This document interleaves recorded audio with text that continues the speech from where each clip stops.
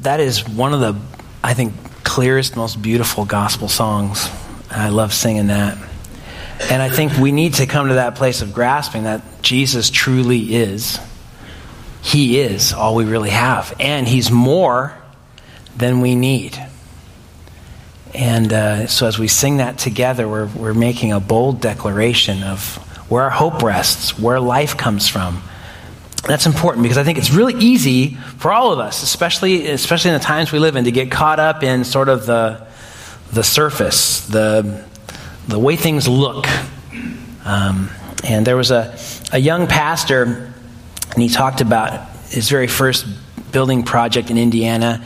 And they had the team together to talk about the building and what they should do with it. And they had an architect. The architect's name was Frank Shute. And at one of the meetings, this young pastor, he says he got a good lesson about architecture, but he also got a good lesson about theology from this guy. Because as they were talking it through, the young pastor just kind of goes, "Hey, why do we need such a high ceiling in the worship center? Like, why don't we just instead, we'll just build, a box, an auditorium, flat roof right there. And then on the front, we'll just put this church facade in the front of the building. So when you're driving by, it looks, big, tall, and huge. But we don't have to have the whole thing. Just put the facade there. And then we got the small regular box building behind it." And this architect, he said in a very quiet voice, he said this, "Pastor, the building you construct reflects what a church is and what a church does. You don't use facades on churches to fool people. That's for carnival sideshows. The outside and the inside must agree." And that's what Paul is doing here as we continue through 1 Corinthians in chapter 14. Because the church at Corinth in the first century, they got caught up in many things about how things look on the outside. They had all kinds of false criteria for true spirituality. In the beginning of the book, we saw they were just talking through together how, hey, I follow this leader. I'm of Apollos. I'm of Paul. I'm of Cephas. And some were so condescending, they were saying, well, I'm of Christ. You can kind of see the arrogance, just who you follow, who you listen to. Very similar to today, right? We got, I listen to this teacher or that teacher. I'm of this podcast or whatever it would be. They did the same thing then also with their state in life, whether they were married or whether they were single. You're really spiritual if you're one or the other, or you're really spiritual if you have a certain vocation or job or whatever it would be, your circumstance in life. And then they got caught up in spiritual gifts. And so some of the gifts that were more quickly seen, more easily seen, like, for example, the gift of tongues or speaking in unlearned languages. That was very visible.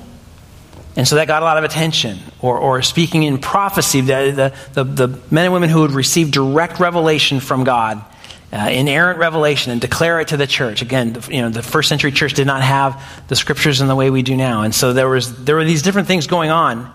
And by the way, all that discussion on spiritual gifts and how they work today, we've described that in weeks past. And if you'd like to go to that part of the series, there's about 4 or 5 weeks we spent on it. Go to the website and you can see that. But the point is they were getting caught up in certain gifts, and then other gifts were kind of thrown to the side. Like, that's not that big of a deal.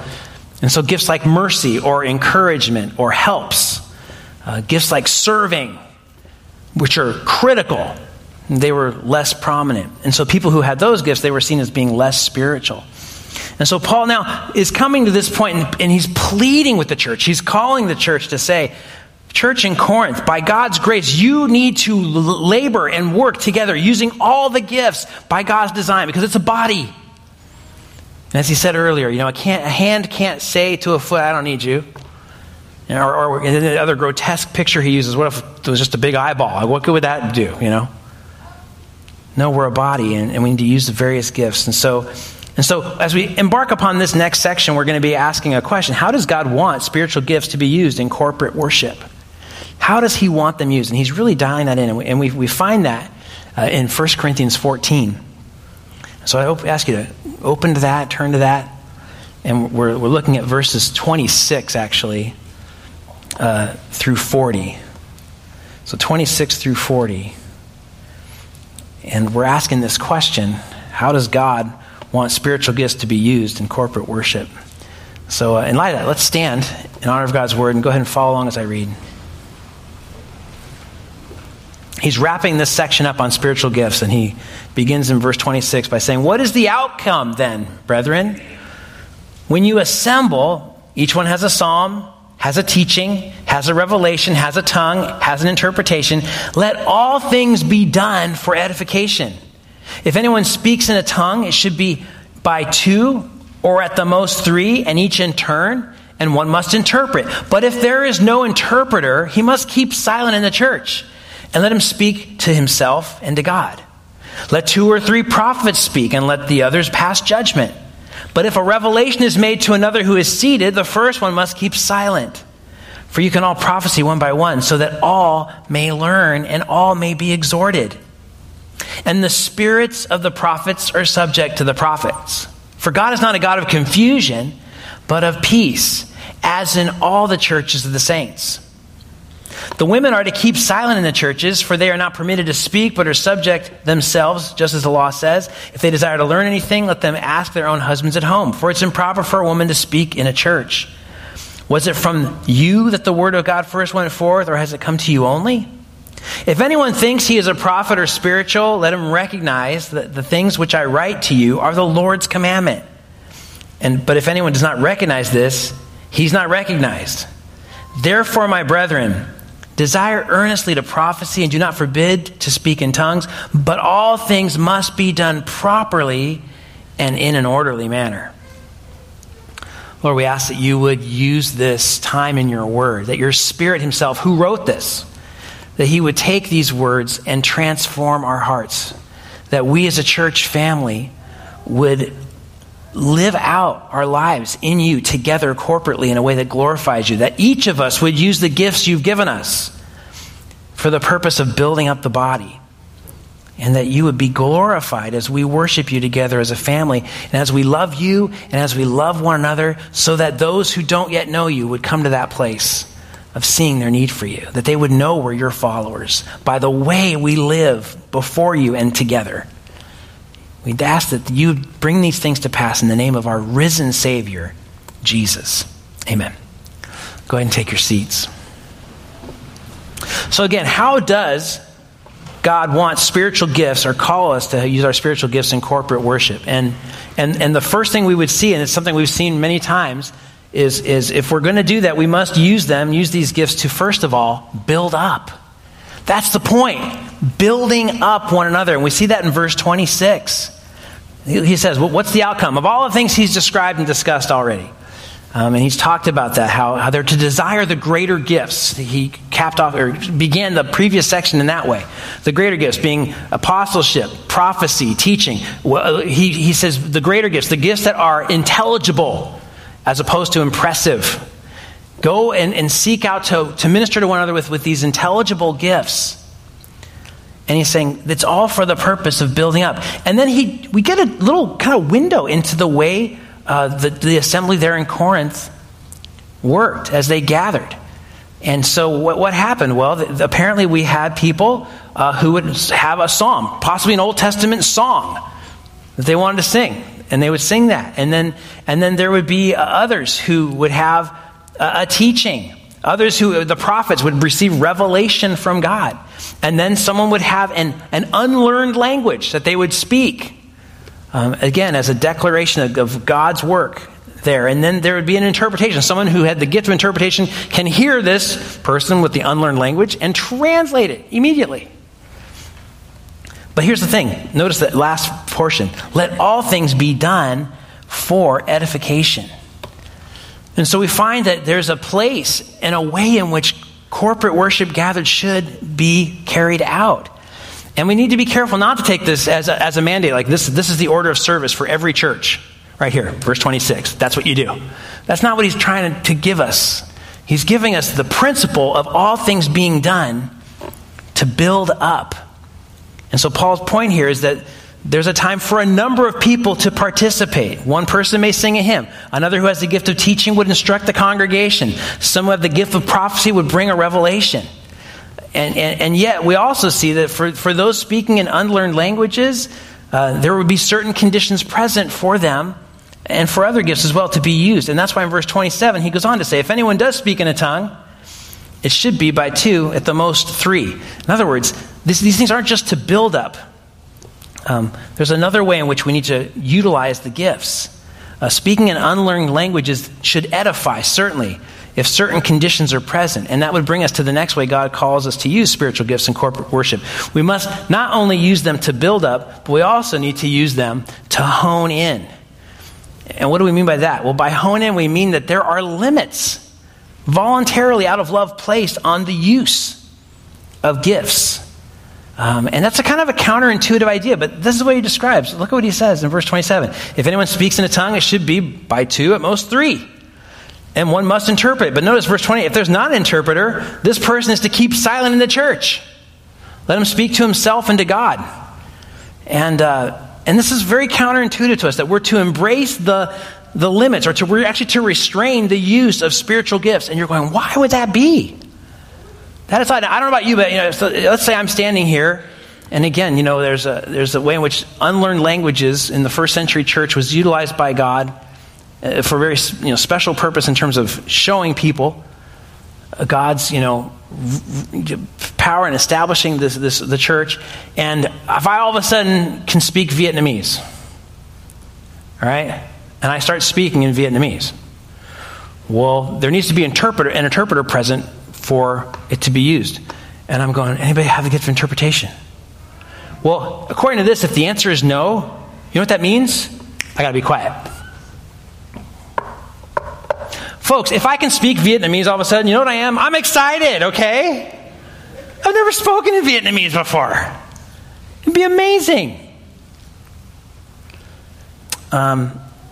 So why would that be the case? And that is and there's all kinds of mysterious questions here that we're really not given answers to.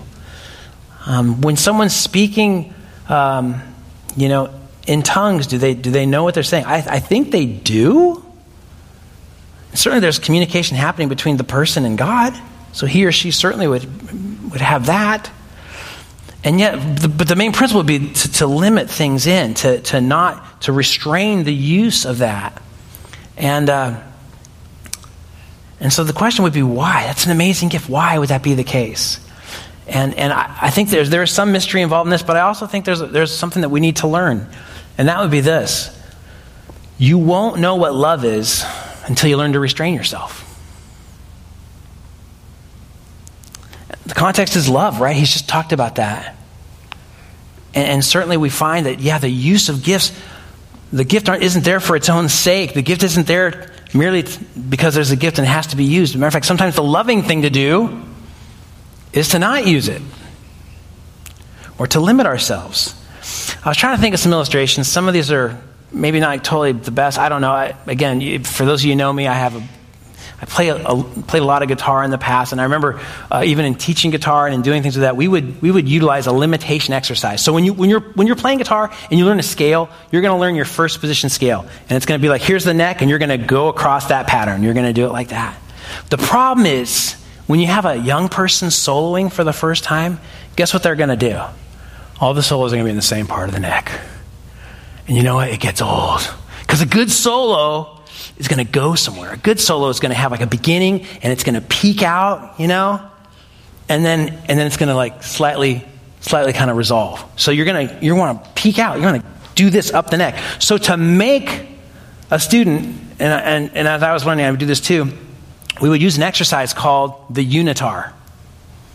What's that mean? You can only use one string to play. Yeah, you got 6 strings, you're going to use 1. And you're going to solo using only 1 string. And what does that do? That forces you to do this. 'Cause you're like, and you start thinking differently too. And then my teacher was super mean when I was doing jazz stuff, because then we would do jazz and then the key centers are changing too. So now you're like playing on 1 string and the keys are changing. You're like, and he'd be laughing at me like, gotcha. Because he could do it no problem. He was fine. And I'm like, But limiting. There sometimes limit or restraint is something that is an important thing to learn. And I think here what Paul is saying is you're not going to know what love is unless you learn to restrain yourself. Think about all the examples we see of power under control. It is loving. Look at Jesus when Jesus came. Jesus, the omnipotent God, restrained the expression of his deity in so many ways. Why? Out of love. I mean, how many times was he was tested by the devil when he was tempted? Or all these things the devil told him to do. He could have done any one of them. He refused to. He didn't. Though he was able, he did not. Out of love. I think we find that love does that. And so in this situation, it's out of love for my brothers and sisters here, because the whole point is to build up, not to display my gift. The point is to encourage. Out of love, I don't have to use that gift all the time.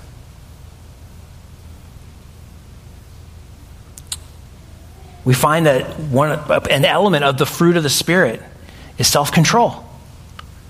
A demonstration yet again that God's at work in our lives. So there was a limit on tongues. There was a way in which it's to be honed in for a specific purpose. We find the same thing with prophecy too. We see that in verses 29 through 36. Let 2 or 3 prophets speak. So now there's a limit on the number of prophets who are going to speak. Again, a prophet receiving direct revelation from God. He or she would declare that, and the congregation would receive that. It was fully authoritative. And again, they didn't have the scriptures yet, and so God's word was being brought directly in that way. And notice what he says. Let 2 or 3 prophets speak. Let the others pass judgment. What's that all about? Well, as it turns out, we remember from chapter 12, verse 1, Paul called us to discernment, right? He said, be discerning. Not everything that's being spoken or declared, is of God. Only by the Holy Spirit can someone say, that Jesus is Lord. And no one by the Spirit says Jesus is accursed. So there were things being said in the assembly where it's like, is this God? Is it not God? And so here there was a discerning need. By the way, the gift of discernment would also be a part of that. Where is this in fact of God or not? And so the prophets would evaluate that. And they would render judgment. And so that's what verse 29 is saying. But there's another limitation. Verse 30, if a revelation is made to another who is seated, the first one must keep silent. So apparently whoever was speaking was probably standing. And then what would happen is, if another prophet received revelation, there would be some sort of way of saying, hey, I have a revelation. And so then the one speaking out of love, out of a desire to build up the body, out of a desire for a brother or sister to use their gift, there would be a voluntary, okay, I'm saying, speak. It wasn't about, again, me saying my thing. We do that. We do the me thing so easily. It becomes about me. This week I saw an old comedic thing. I think the guy's name is Brian Regan, and he does that whole, the ego factor.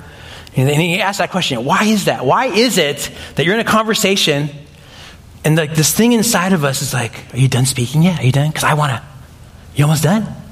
Because I want to give my me, right, at the dinner party, right? You're sitting around talking.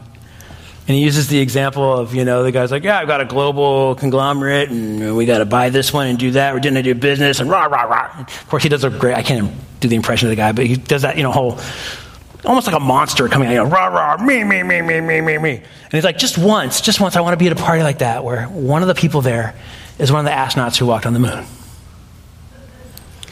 Because then they can just be sitting there and go, you done?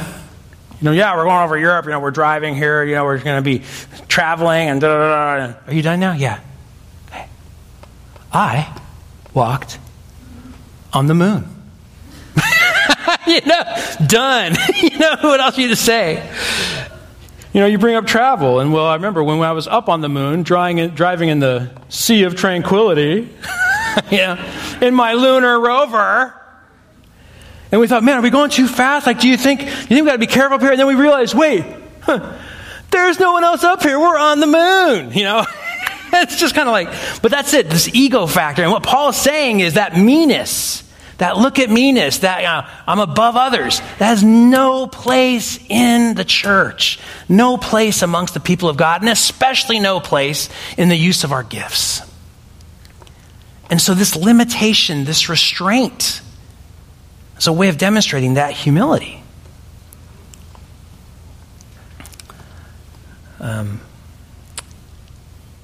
So one is speaking, one is silent, voluntarily, and then we have, for you can all prophesy one by one, so that all may learn and be exhorted.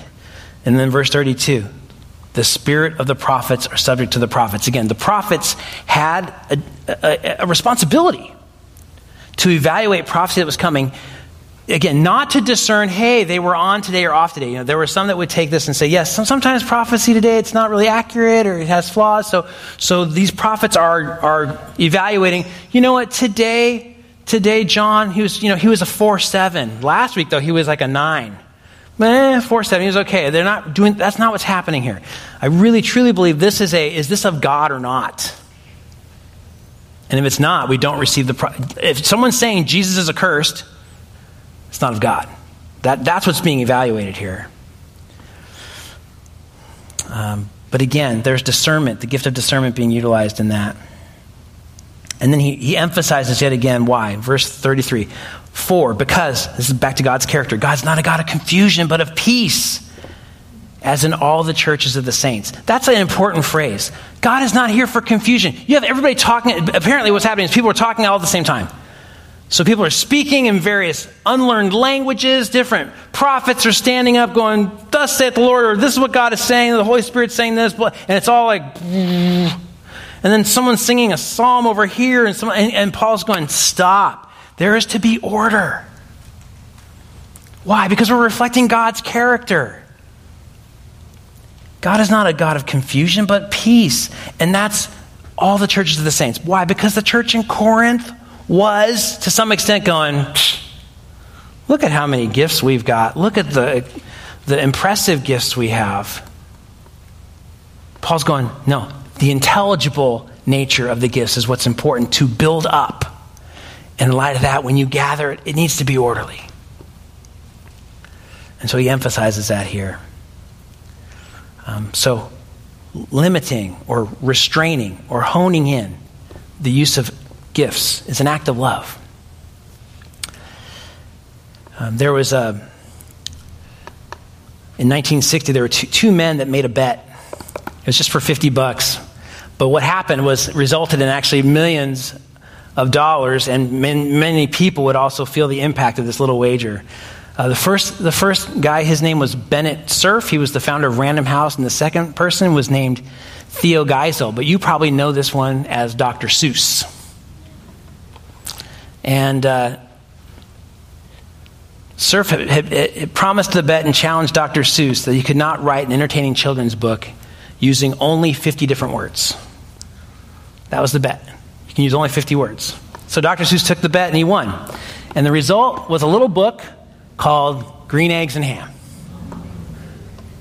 And since its publication, it sold more than 200 million copies. It's the most popular Seuss book, one of the best-selling children's books in history. And you might think, well, that was just a fluke, right? I mean, the talented author's playing a fun game with 50 words ends by producing a hit. But really, it's very interesting because we learned this important lesson from this. What Dr. Seuss discovered was that, even though it was a bet, is that there's a power that comes in setting constraints. Constraints or limits are not necessarily the enemy. And so artists need to have limited tools and limit themselves. Athletes will train with limited movements and limited ways to gain skill. Every entrepreneur has a limited amount of resources that he or she can use to build their business. And when you know your constraints, then you can operate within them. And if anything, constraints sometimes can actually lead to greater creativity and greater fruit. And certainly that seems to be the principle here that Paul's bringing forward with the gifts. We limit and restrain out of love. The next section is another element where we find the same kind of restraint being used, and that is in verses 34 to 36 with women and their use of words in the church. And to say that this section is heated and controversial is an understatement, okay? Like you read on this today, and it's almost like flames come out of your screen or off the page, like, woo! When I say hot potato, I'm not talking kind of hot potato. I'm talking sizzling hot potato. And there's a lot of things that we learn from this, but we need to, first of all, see that this is a great example of how do you deal with an imperative in the New Testament. Imperatives are important. Imperatives are commands. We're to follow those. We're to obey those. But we have to also understand something. Context determines meaning for imperatives too. So there would be some that would say, okay, women keep silent in churches. So when you're driving to church and you're married and you've got your spouse there and she's sitting there, it's like, well, love, once I cross the driveway here, you're done, So don't try it, guys. Not advisable, number one. Number two, not what the passage is saying at all. And then others would utilize it in other ways to say, well, during the worship service itself, women should not say anything. It's not what it's saying either. So I think, again, let's let the context determine the meaning here, okay? So first would be the historical context. Paul, in this section, he is not giving a seminar on gender roles within the church. Instead, he is pastorally concerned with disruptions in the church in first century Corinth. That's what the whole thing's been about so far. There's been disorder and disruptions in the gathered worship service. Logical context is the next thing we could look at. And so in this context, notice everyone's being limited in their speech. Have you seen that? So those with tongues, they're limited unless there's an interpreter. Those who are prophets only speak at certain times. And then if someone else has a revelation, you're done. And it's only 2 to 3. It's not everybody. So there's limits everywhere.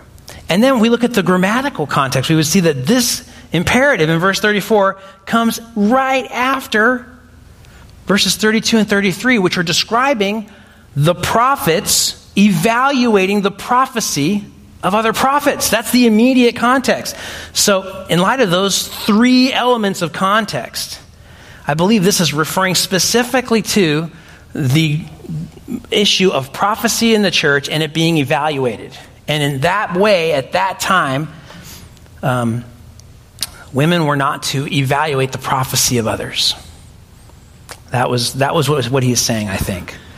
And let's put ourselves in their position. Why would that be? Because it would be a damaging gospel witness. I mean, we've talked before about head coverings and how in that context, for a woman to be in church without her head covered was shameful. It was modesty at that point, right? So again, you can take the imperative, go up, head coverings, and again, some people have that conviction. We respect that, but really, we would see the context of their culturally of being modesty. And here, and in this situation, Paul is calling for order and a degree of self-control on the part of, specifically, I think it would be wives.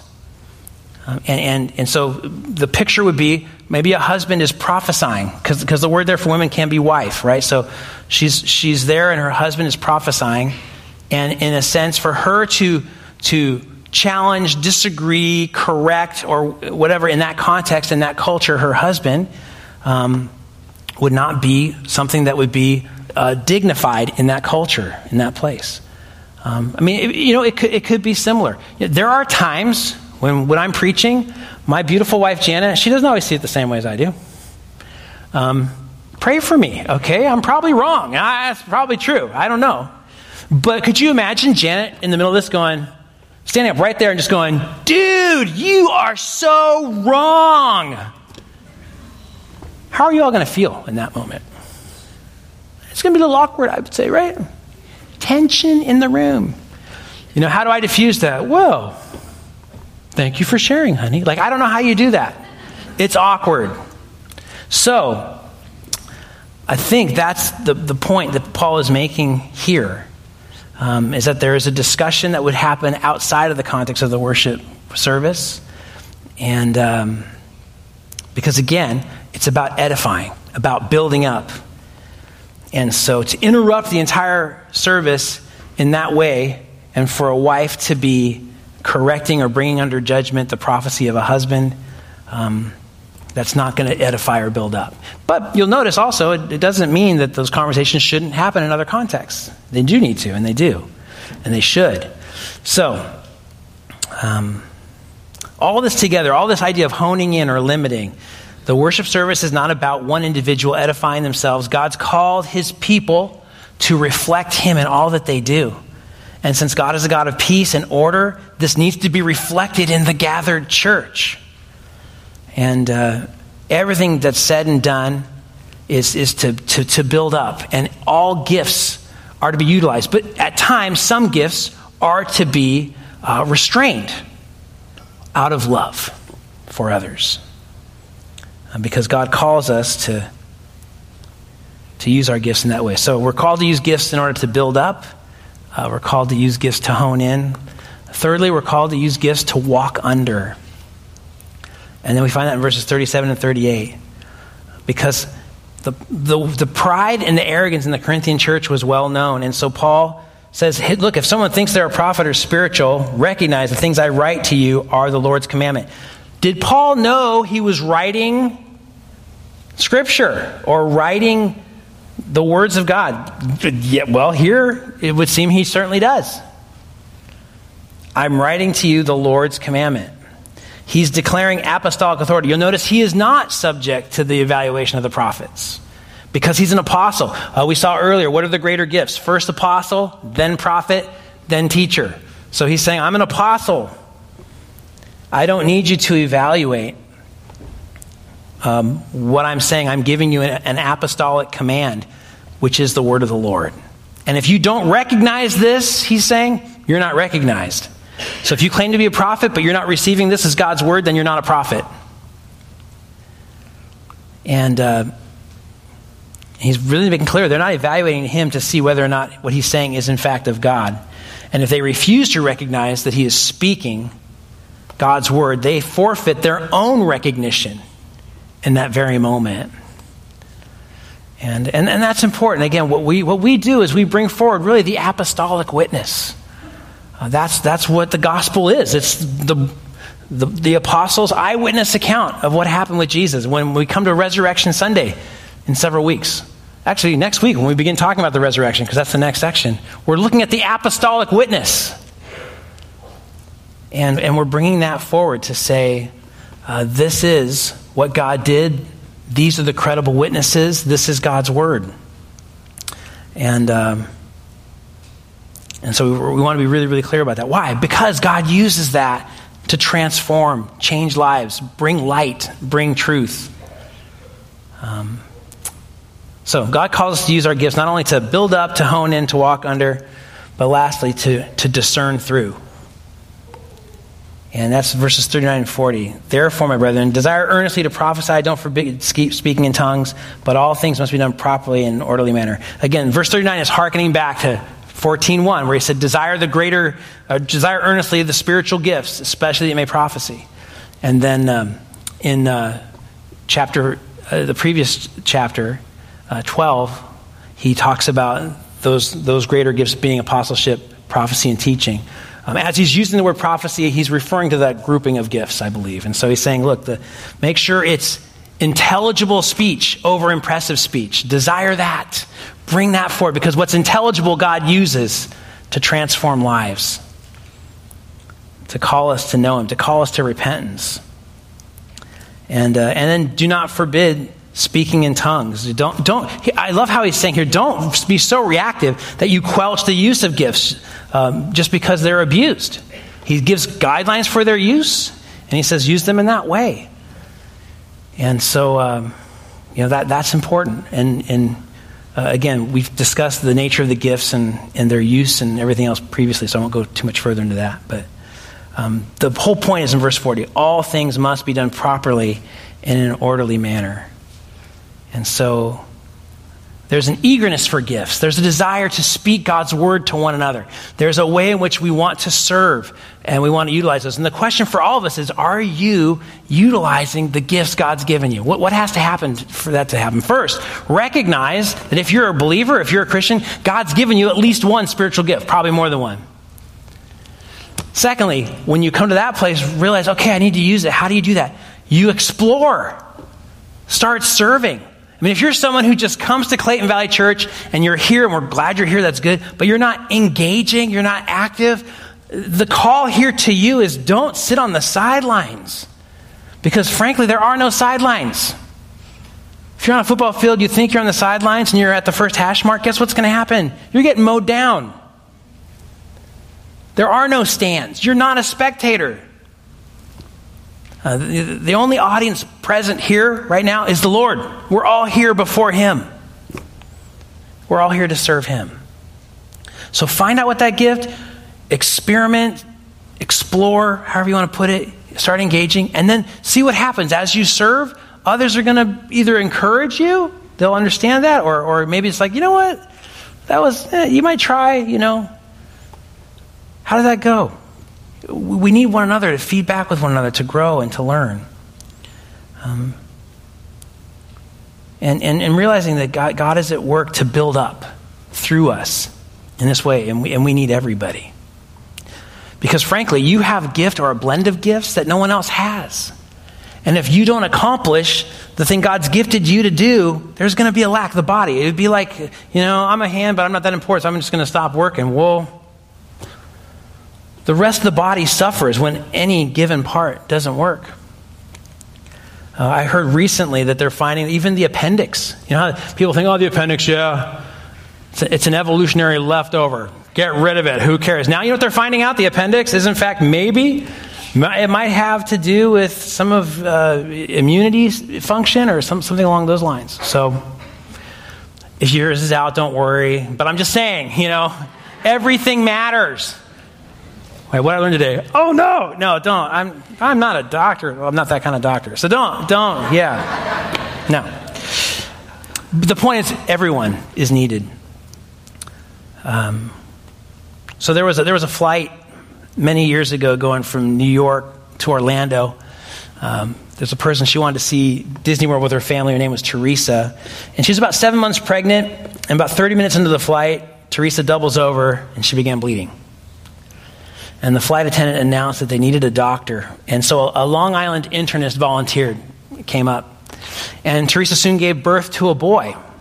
But the baby was in trouble. The umbilical cord was wrapped tightly around his neck, and he wasn't breathing, and his face was blue, and there was a ton of concern. So 2 paramedics rushed forward to help, and one specialized actually in infant respiratory procedures. And so he asked if anyone had a straw, because he wanted to use it to suck fluid from the baby's lungs. And the plane didn't stock straws. But the flight attendant remembered she had a straw from a juice box she brought on the plane. So she pulls the straw. The paramedic inserts the straw into the baby's lungs, and then the internist administered CPR. And then the internist asked for something he could use to tie off the umbilical cord. So a passenger offered a shoelace. 4 minutes of terror passed, and the baby whimpered. And soon the crew was able to joyfully announce it was a boy, and everybody on board clapped and cheered. Parents gave the little boy the name Matthew because Matthew means God sent. And the people on board the plane they were all God sends in that moment. And it's amazing because in that moment, God really did work through various people to give what they had and what they could to meet a pressing situation, a dire situation. Could you imagine if someone there had the straw and was like, wow, I've got a straw, and just got caught up in the straw instead of handing it over and using it? Or if someone else said, well, all I've got is a shoelace, I can't, right? No, it took everybody, and it was urgent, and everybody brought forward what they had. There is an urgency to this passage. We must bring forward what we have, whatever it would be, from God, to use it for God. That God would be glorified, that this church, our church family, would be edified, built up, and that God would do mighty things and continue to do mighty things amongst us. So let's seek Him in that way. Let's be a part of using the gifts He's given us for the building up of the body. Let's pray. Lord, we look to you and ask that you would help us to take hold of these truths about the gifts that you've given. And Lord, we ask that we would do all things in order to build up one another. Lord, we pray that we would remember that the gifts are from you, that you distribute them as you will, but you do that for a reason. They're also for you.